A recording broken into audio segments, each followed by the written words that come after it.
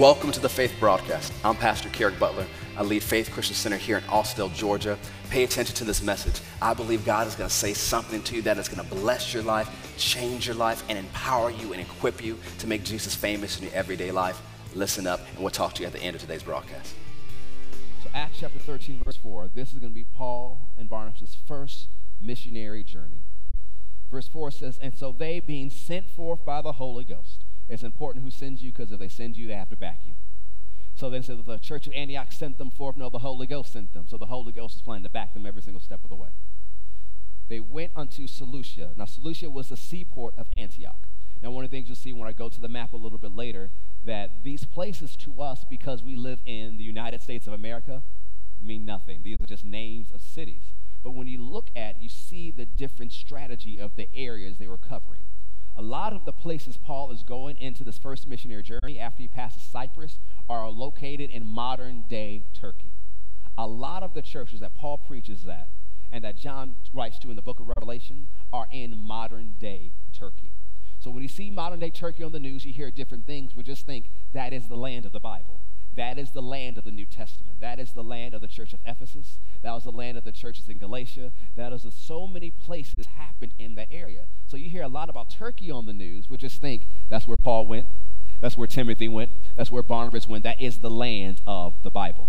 So this is where Paul is going. They leave unto Seleucia, and they sailed unto Cyprus. Now, why is Cyprus important? That's where Barnabas is from. So they're going to Barnabas' hometowns, and that's where they're starting their first missionary journey. When you get to verse 5, they were at Salamis, which is a major city on the island of Cyprus. They preached the word of God in the synagogues of the Jews, and they had John Mark, as their minister. Remember, John Mark is one of Barnabas' relatives. He's either his cousin or his nephew. And so Barnabas took his family member with him, and they go to Barnabas' home country, and they start with what's familiar. Remember, Paul, Barnabas, and John Mark are Jews. So it makes sense for them, well, let's go to the place that's familiar. So they start with what's familiar, and they go into the synagogue. I'm sure one of these synagogues are the ones that Barnabas went to growing up. So they go there, and they begin to preach the word of God. And you get to verse 6, and it says, when they've gone through the Isle of Patmos, they found a certain sorcerer. Now, one of the things when you read through the book of Acts, it doesn't record every single sermon. It records some, and I thank God for the ones that are recorded. But you'll see kind of, one of the things is Paul is a strategist, and you'll see his strategy through the way he preaches. He doesn't preach to the Jews the same way he preaches to the Gentiles. He has a different strategy and a different approach depending on where he is. And as we analyze his messages tonight and going forward in the next few weeks, we'll begin to understand the strategy of this apostle. So they go through the isle, preaching through Cyprus, and they get to Paphos, another major city. And they found a certain sorcerer, a warlock, a false prophet. So Luke is being very clear. He's a warlock. He's a false prophet. He's Jewish in background. And his name was Bar-Jesus. Bar means son of.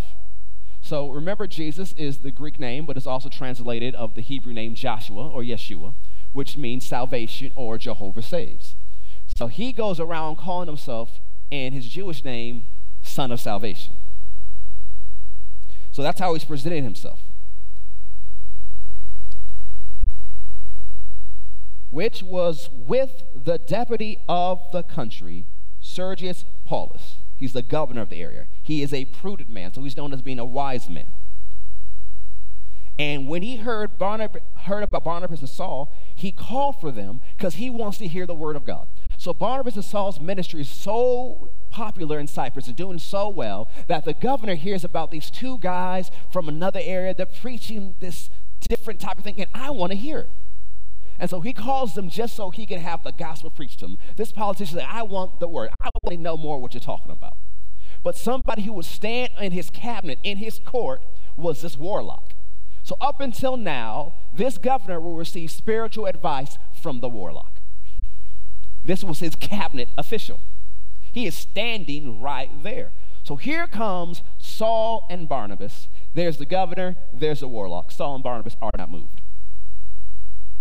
But Elymas is also what Bar-Jesus' name was, the sorcerer.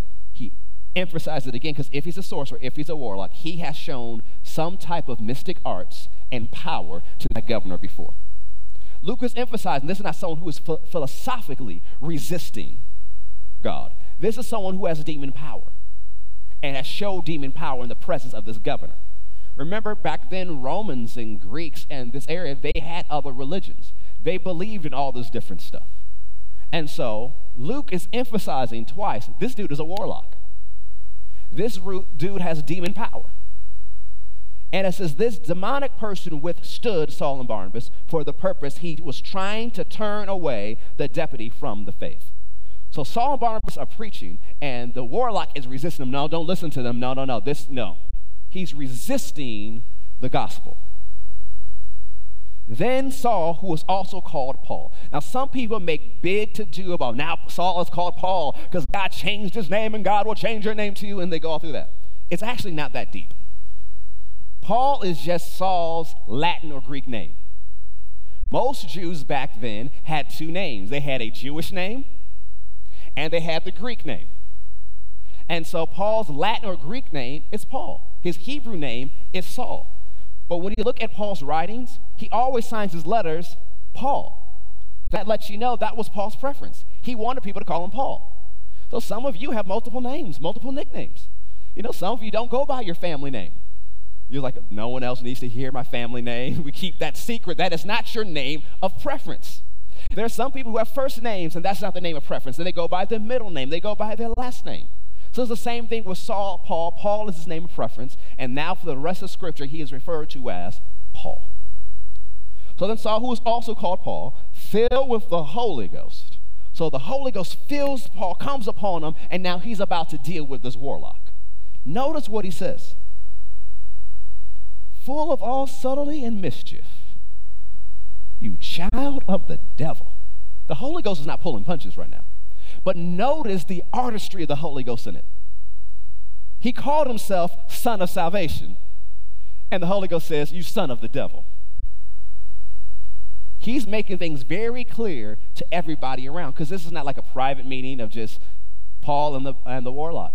The governor's right there watching. You know, if the governor's right there, there's soldiers right there.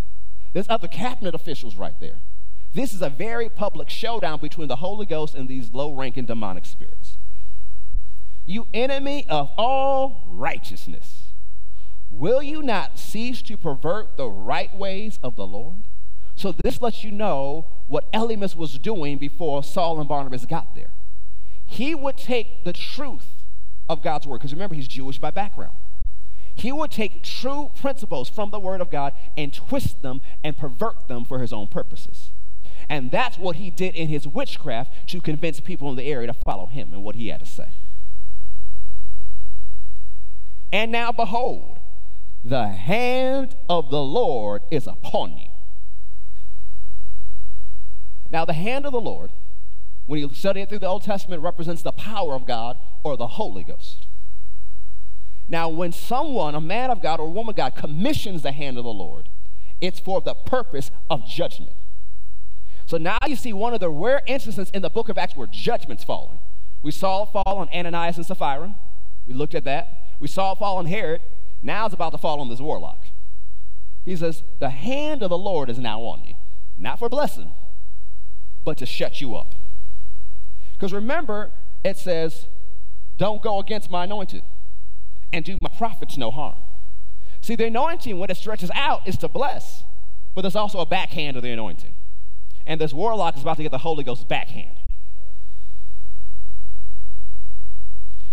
The hand of the Lord is upon you, and you shall be blind, not seeing the sun for a season. And immediately there fell on him a mist and a darkness.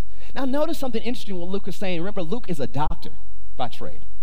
And actually, Luke, for some of you who like this stuff, Luke is from the church in Antioch. So Luke is one of the converts who came from the church in Antioch. And he's a doctor by trade. So if he went blind and his eyes stopped working, you know, the doctor would be really interested. But notice what Luke says. He was blind because something began to cover his eyes. So this man is walking around with a mist and darkness in front of his eyes, and he couldn't see. His eyes are working, but all he could see is this mist and this cloudiness. And it wasn't permanent. It lasted for a season.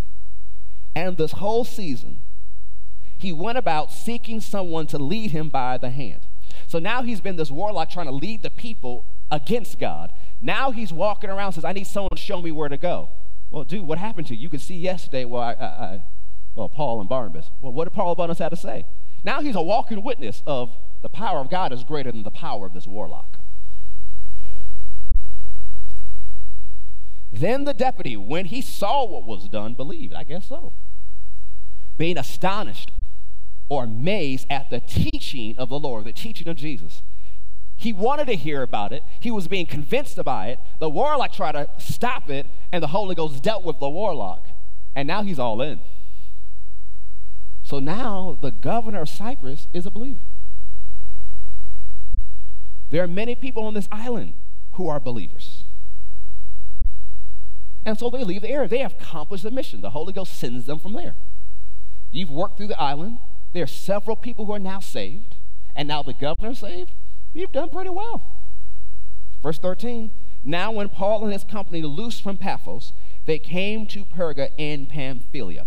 This is an area of Turkey. If you guys are able, please put up the map. So they leave Cyprus, which is that small island, and they head to Turkey. And when they get there, John left them and went to Jerusalem. It doesn't tell us why John left. It just tells us he left. He went back to Jerusalem. That was home. It was comfortable. That's where his mama was.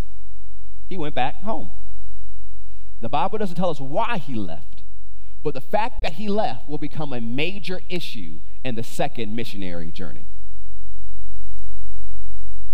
So verse 14, and when they departed from Perga, they came to Antioch in Pisidia. This is not the same Antioch they're loose from. This is another Antioch. And they went into the synagogue on the Sabbath day and sat down. And after the reading of the law and the prophets, the rulers of the synagogue sent unto them, saying, you men and brethren, if you have any word of exhortation, encouragement for the people, say something.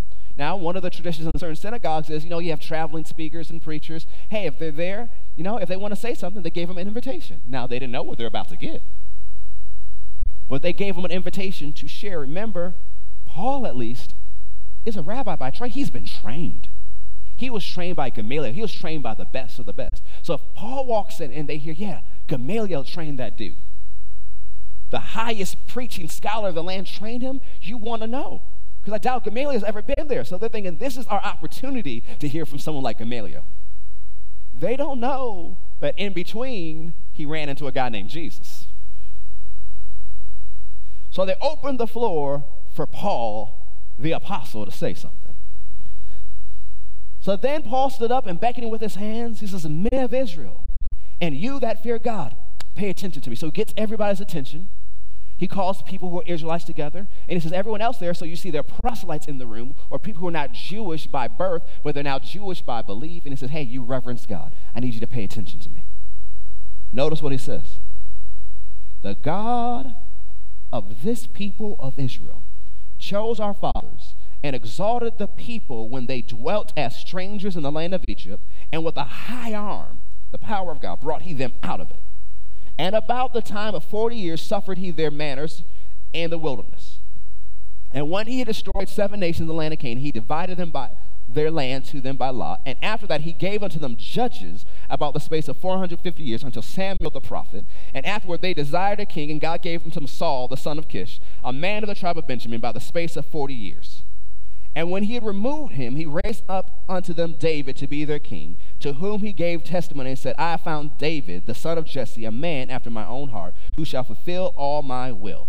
So notice where Paul starts. It's a strategy. He started with something everybody agreed with. If they're in the synagogue on the Sabbath day, they agree with that. Yeah, we used to be in Egypt. Yeah, God delivered us with the power of God. Yeah, our ancestors acted a fool in the wilderness, but God put up with us. And then eventually he took us into the land of Canaan. He destroyed our enemies, gave us this land. Yeah, we had judges. Yeah, I remember hearing about that in Sunday school. They're going through these things that everybody agreed was at a high level of assent. So now they're agreeing with Paul. Yeah, okay, cool. Yeah, we're there with you. And so he talks about David. Remember, David is the hero. David is the man. David is the king. David is the prophet. David is the giant slayer. Everybody knows David. Now, some of the other ones, okay, we know Sam, David, we know Moses. Other names, you might have lost some people who are at a lower level of learning. But everybody can agree with, we know who David is. We know how important David is. But he goes, of this man's seed, David's seed, has God, according according to his promise, raise unto Israel a Savior, Jesus. Son of David is a messianic title. They knew the Messiah had to come from the lineage of David. So he points to David and said, God did what he said. God fulfilled his promise to David. God fulfilled his scripture, and he sent Jesus. Now, one of the things I find very interesting to see in the next few verses, Paul does not go into much explanation about Jesus or John the Baptist. Well, I'll just keep reading. When John had first preached before his coming the baptism of repentance to all the people of Israel, and as John fulfilled his course, he said, who do you think I am? I am not he, but behold, there comes one after me, whose shoes of his feet I am not worthy to loose. Now he just says, John said this. Now if you just began a conversation, yeah, John said this and that, you have to know who John is to get it. So he have to heard of the ministry of John the Baptist. It had to reach into that area of Turkey. So now they knew John. Okay, yeah, John was a prophet. Herod killed him. We know how bad the Herods are. Well, we heard about this prophet named John. So now he's brought it to modern day context. These are still current events of the last 20 years. Yeah, John. Okay, John talked about this guy. Men and brethren, children of the stock of Abraham. So notice he's bringing them in again. Hey, your family. You're the seed of Abraham. You fear God. The word of this salvation is being sent to you. For they that dwelt at Jerusalem and their rulers, because they knew him not, nor yet the voices, or they didn't know the voices of the prophets which are read every Sabbath day, they have fulfilled them in condemning him. So he says the rulers, they didn't get the scriptures. But remember, Paul is talking after they just read the law and read the prophets. So he points to, yeah, y'all read the law and the prophets every single Sabbath. And this man, Jesus, fulfilled everything they read to you every single Saturday. So not only is he teaching, he's pointing. He's walking them through the simple process. And now he points that Jesus fulfilled the scriptures. They condemned him. That fulfilled the scriptures.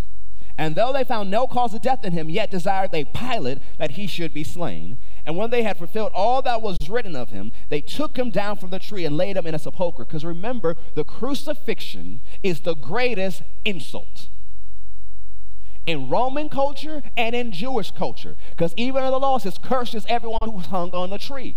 It's an insult. The crucifixion is the most humiliating death in Roman times. So they're here, well, he was crucified. Well, he must have done something wrong. He must have been a horrible person. But now Paul is defending the crucifixion, saying he was crucified because the prophet said he would. So he's addressing scriptural concerns and cultural concerns in one single message. But God raised him from the dead. And he was seen many days of them, which came up with them from Galilee to Jerusalem, who are his witnesses to the people. So not only did God raise him from the dead, there are several people who saw him, and they're still at Jerusalem telling people that he's alive. Then he keeps going.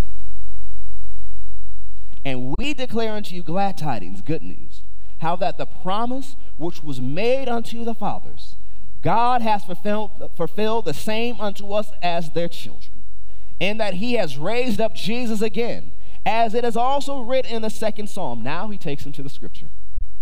Up until now, all of his scripture has been summary and current events and starting with a high-level knowledge. So now he takes them to direct scriptures. He takes them to the Psalms. Remember, we said the book of Psalms is one of the most quoted books in the book of Acts. It was very important to the early church. It says, you are my son, this day I have begotten thee. And as concerning that he raised him up from the dead, now no more to return to corruption, he said on this wise, I will give you the sure mercies of David. Wherefore he has said in another psalm, you shall not suffer your Holy One to see corruption. For David, after he had served his own generation by the will of God, fell on asleep and was laid unto his fathers and saw corruption. But he whom God raised again saw no corruption. Be it known unto you, therefore, men and brethren. Now notice what he just did, because most people thought that psalm is talking about David. Okay, it's talking about David, but Paul's saying, no, David died, his body corrupted, just like everybody else. This psalm, because David was a prophet, was talking about Jesus. He's pointing to Jesus. This day I have begotten you. It's not talking about the day Jesus was born. It was talking about the day Jesus was born from the dead. Jesus is the first born again man. He was born from the dead to life. He was raised from the dead. And so this is what God said when he raised Jesus from the dead. And Paul is pointing to the Psalms to prove about Jesus. Be it known unto you, therefore, men and brethren, that through this man is preached unto you the forgiveness of sins, or the cancellation of sins. Remember, forgiveness is actually a financial term. The cancellation of debts. Through this Jesus is preached unto you the cancellation of all of your debts, of all of your sins, of every offense you have against God. Remember, he's in a synagogue where they teach sacrifice, where they teach the law. And by him all that believe are justified, are made righteous from all things, or are declared not guilty from everything.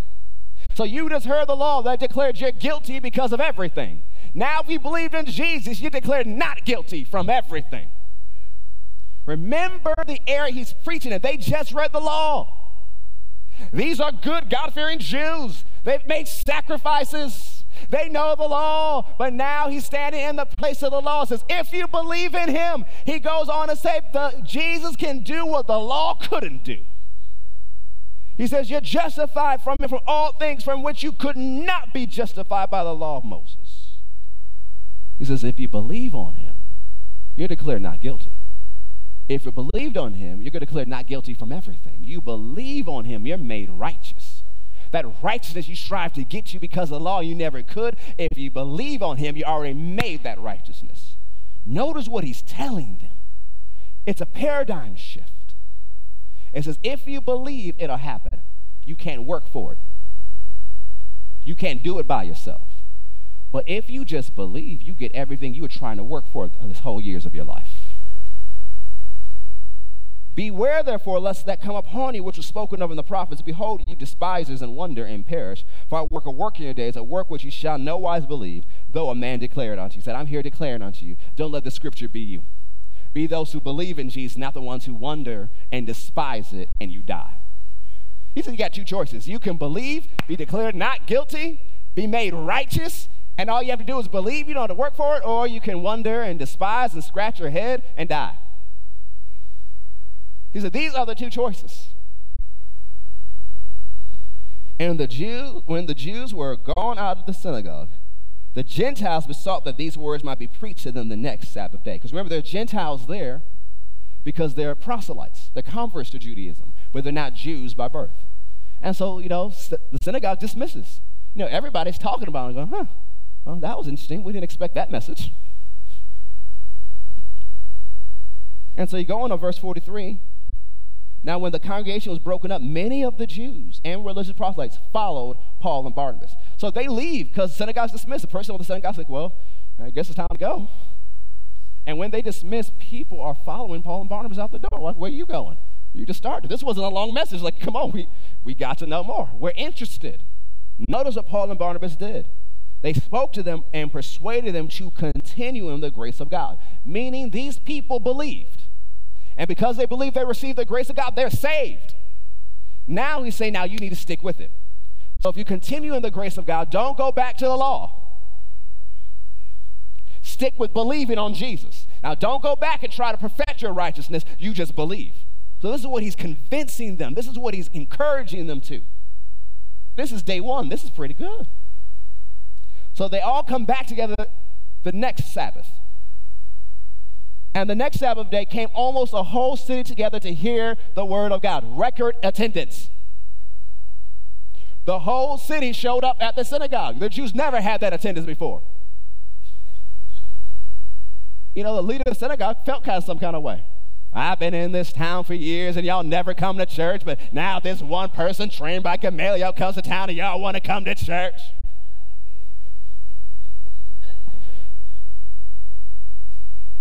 Because when the Jews saw the multitude, it's not talking about all Jews, because remember, part of the multitude is the Jews. Some of the leader of the Jews, the unbelieving Jews, filled with envy and spake against those things which were spoken of Paul, contradicting and blaspheming. They're arguing, they're debating. So now Paul doesn't have this open floor like he had it last week. Now they are resisting him, doing whatever they could to debate him, just like the people used to debate and argue with Jesus. Then Paul and Barnabas waxed bold because, the leaders are waxing bold, and Paul and Barnabas didn't back down. And said, it was necessary that the word of God should have first been spoken to you, hard-headed people. For seeing you put it from you and judge yourselves unworthy of everlasting life. Notice what he said. He says, you don't judge yourself worthy of receiving everlasting life. You don't judge yourself worthy of just believing and being made righteous. You think for whatever reason you got to work for it. So because you reject it, we're going to the Gentiles, which, remember, to the Jews is the ultimate insult. I'm not playing with you. I'm not debating with y'all no more. I don't got time for this. I'm leaving his. I'm going to hang out with the Gentiles from now on.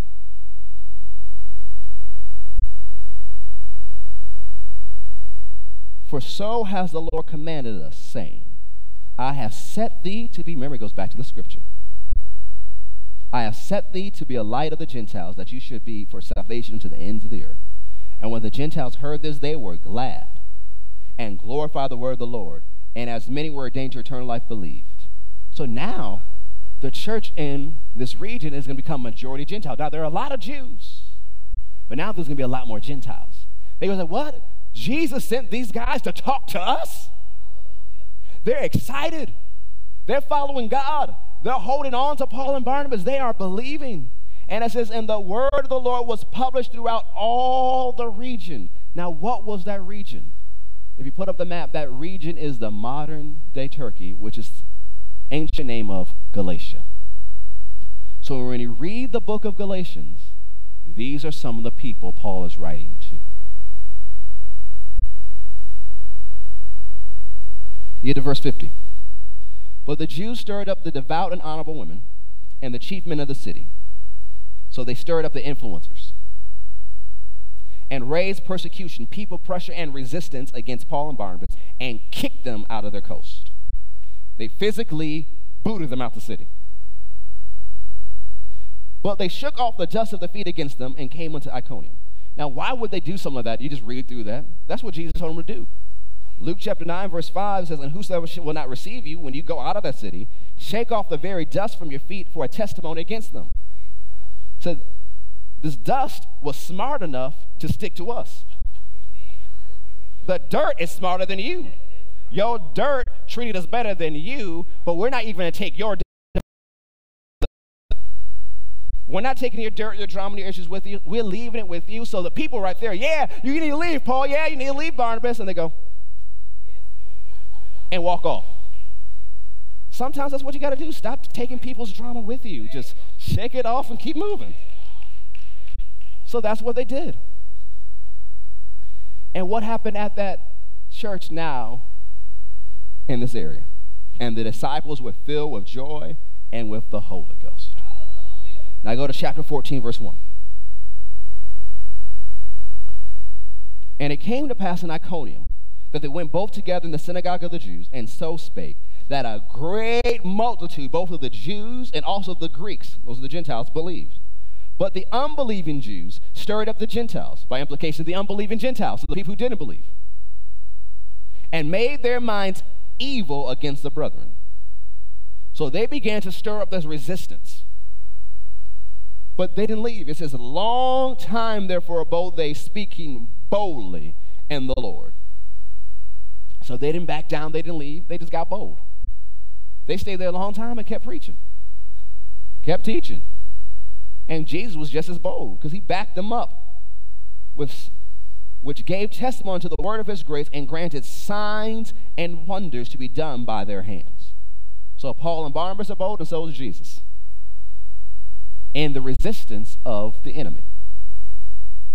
But the multitude of the city was divided, and part held with the Jews and part with the apostles.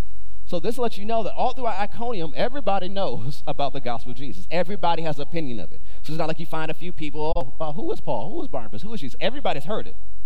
There's two sides. You're with Paul, Barnabas, or you're with the Jews. And when there was an assault, a physical, violent assault, made both of the Gentiles and also of the Jews with their rulers, so these are unbelieving Jews with their unbelieving rulers, with unbelieving Gentiles, to use them despitefully. They're going to treat them and to stone them. So they're trying to catch them for the purpose of stoning them. They was like, well, let's just kill him and get done with it. They were aware of it and fled unto Lystra and Derbe, so they escaped. So they heard of the plan, and they escaped to Lystra and Derbe, cities of Lycaonia, and unto the region that lies round about it. This is still a part of Galatia. So these are also people that Paul wrote to. Verse 7, and there they preached the gospel. And there sat a certain man at Lystra, impotent in his feet, being a cripple from his mother's womb, who had never walked. The same heard Paul speak, who steadfastly beholding him, and perceiving that he had faith to be healed. So Paul is preaching, but as he's preaching, his attention keeps coming back to this one person. He keeps going back to them. And so as he's preaching, he's watching, because some of us, as we preach, we watch people. See, my team messes with me. It's like, Pastor, how do you see these things? I said, I'm watching everybody. I was like, I was a youth pastor. I had to preach and watch. And so it's still the same habit. Even though it was a decade ago, I was like, I'm still preaching and watching. And so Paul is preaching and watching. And when he does, he looks at this man. He looks at him. He keeps looking at him as he's preaching. And he sees in him, by the Spirit, that he has faith to be healed. So, which means faith comes by hearing, and hearing by the word of God, which lets you know that somewhere in Paul's message, he talked about Jesus as the healer. And this man grabbed onto it. And faith is growing in his heart. So he said with a loud voice, he interrupts his message. He's preaching. Some people probably going off to sleep because Paul could preach a long time. Some people are bored, some people listening.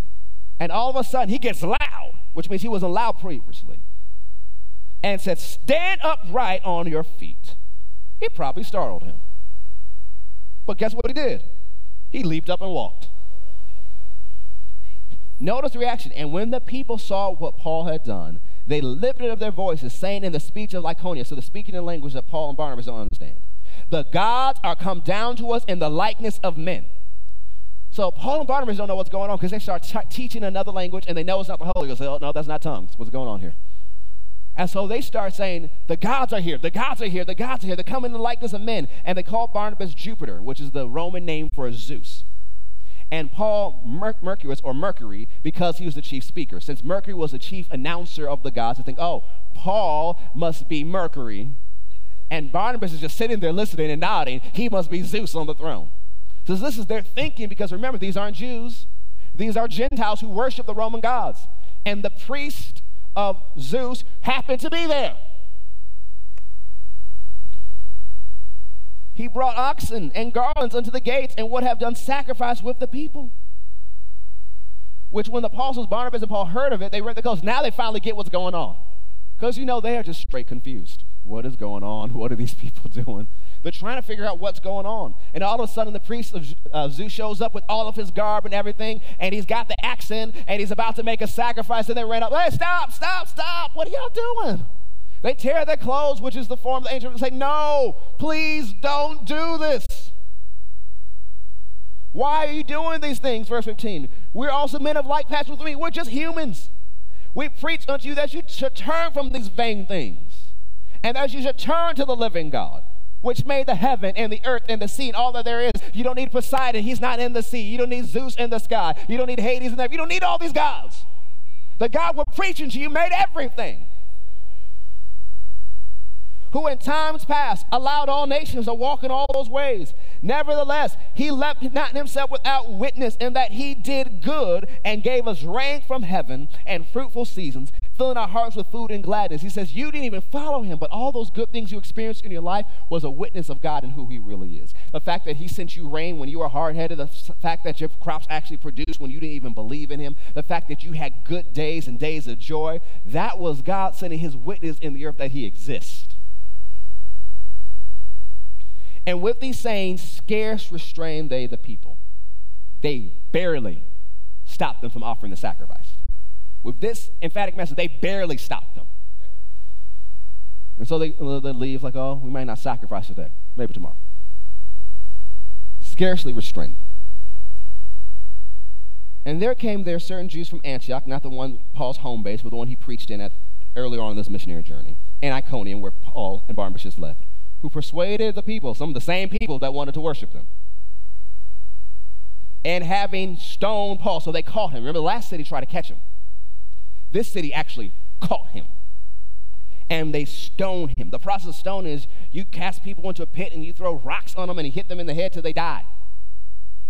These people have stoned people before. These are not stoners in Colorado. These are stoners who are chucking rocks.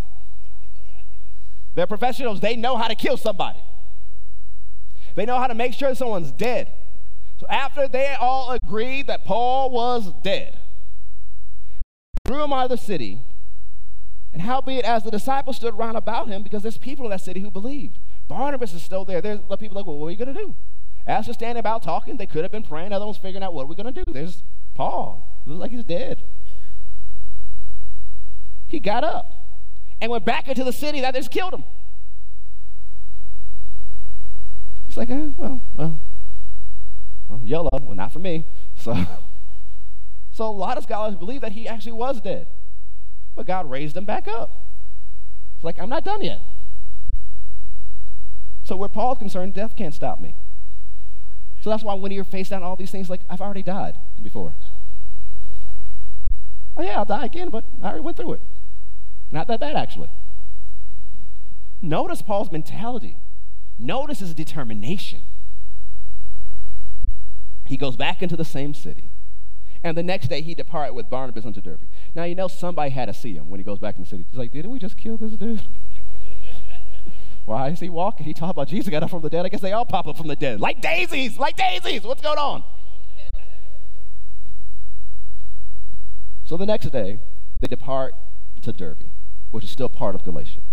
And when they had preached the gospel to that city and taught many, they returned again to Lystra, the city that just kicked him out and killed him, and to Iconium and Antioch, confirmed the souls of the disciples, exhorted them to continue in the faith, and that we must through much tribulation or much pressure and resistance enter into the kingdom of God. So now he's explaining what he went through. He says this is tribulation. This is pressure brought by circumstances. Don't be moved just because circumstances turn south. We press through the circumstances. We press through the tribulation, which is circumstances of life. Persecution is pressure brought by people. Tribulation is pressure brought by circumstances of life. So Paul set an example. We're not moved by persecution and tribulation.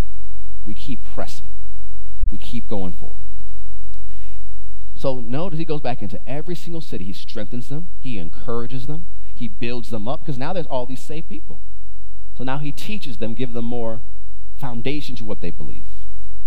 And then he ordained them elders. These are pastors and spiritual overseers in every church. And at prayer with fasting, they commended or presented them to the Lord on whom they believed. So now he's establishing the churches.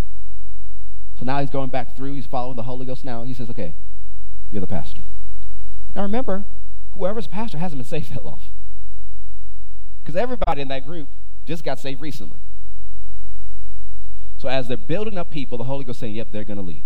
Yep, they're going to lead. Yep, they're going to lead. And so when you begin to think about this in mind, about how new the converts were, how new the leaders were, you understand the context of Paul's writings. Because one of the ways you get a deeper meaning of the scriptures if you understand why was it written. So now you understand who the book of Galatians was written to. Now you understand some of the circumstances. You read through the book, you see other circumstances. So now if you took the next few days and read through Galatians, it's not that long. You now have an understanding of why Paul was writing and who he was writing to. So he presented these new leaders to the Lord in whom they believed. And after they passed through Pisidia and came to Pamphylia, when they preached the word in Perga, they went down to Attalia, and they then sailed to Antioch. They went back home, from whence they had been recommended to the grace of God for the work which they fulfilled. And when they were come and had gathered the church together, they rehearsed all that God had done with them, and how he had opened the door of faith unto the Gentiles. So we talk about all the opportunities, all the open doors that happened in Cyprus, that happened all throughout Galatia, all that part of modern-day Turkey. They rehearse it, and they talk about what God did, and there they abode a long time with the disciples. So I'm sure they're teaching and preaching in the church at Antioch, but they're also resting. They enjoyed being home. They went back to their own company. They've been through a lot in this missionary journey. It's good to be back home. And so while they are at home, we'll get into this next time. They're enjoying themselves. They're probably relaxing. And then there come up these group from Jerusalem, saying they were sent from the church of Jerusalem, and they began to cause problems in this wonderful church in Antioch. And Paul and Barnabas ain't happy. Thanks for watching the Faith Broadcast today. We hope you enjoyed the message. We'd love to hear from you. So if you're watching us, you can follow us on social media. Our social media handles on Twitter and Instagram is @WeAreFaithATL. You can also go to our website at fccj.com. Follow us on social media. Follow us on our YouTube channel. Contact us online. We'd love to hear from you. Have a wonderful day.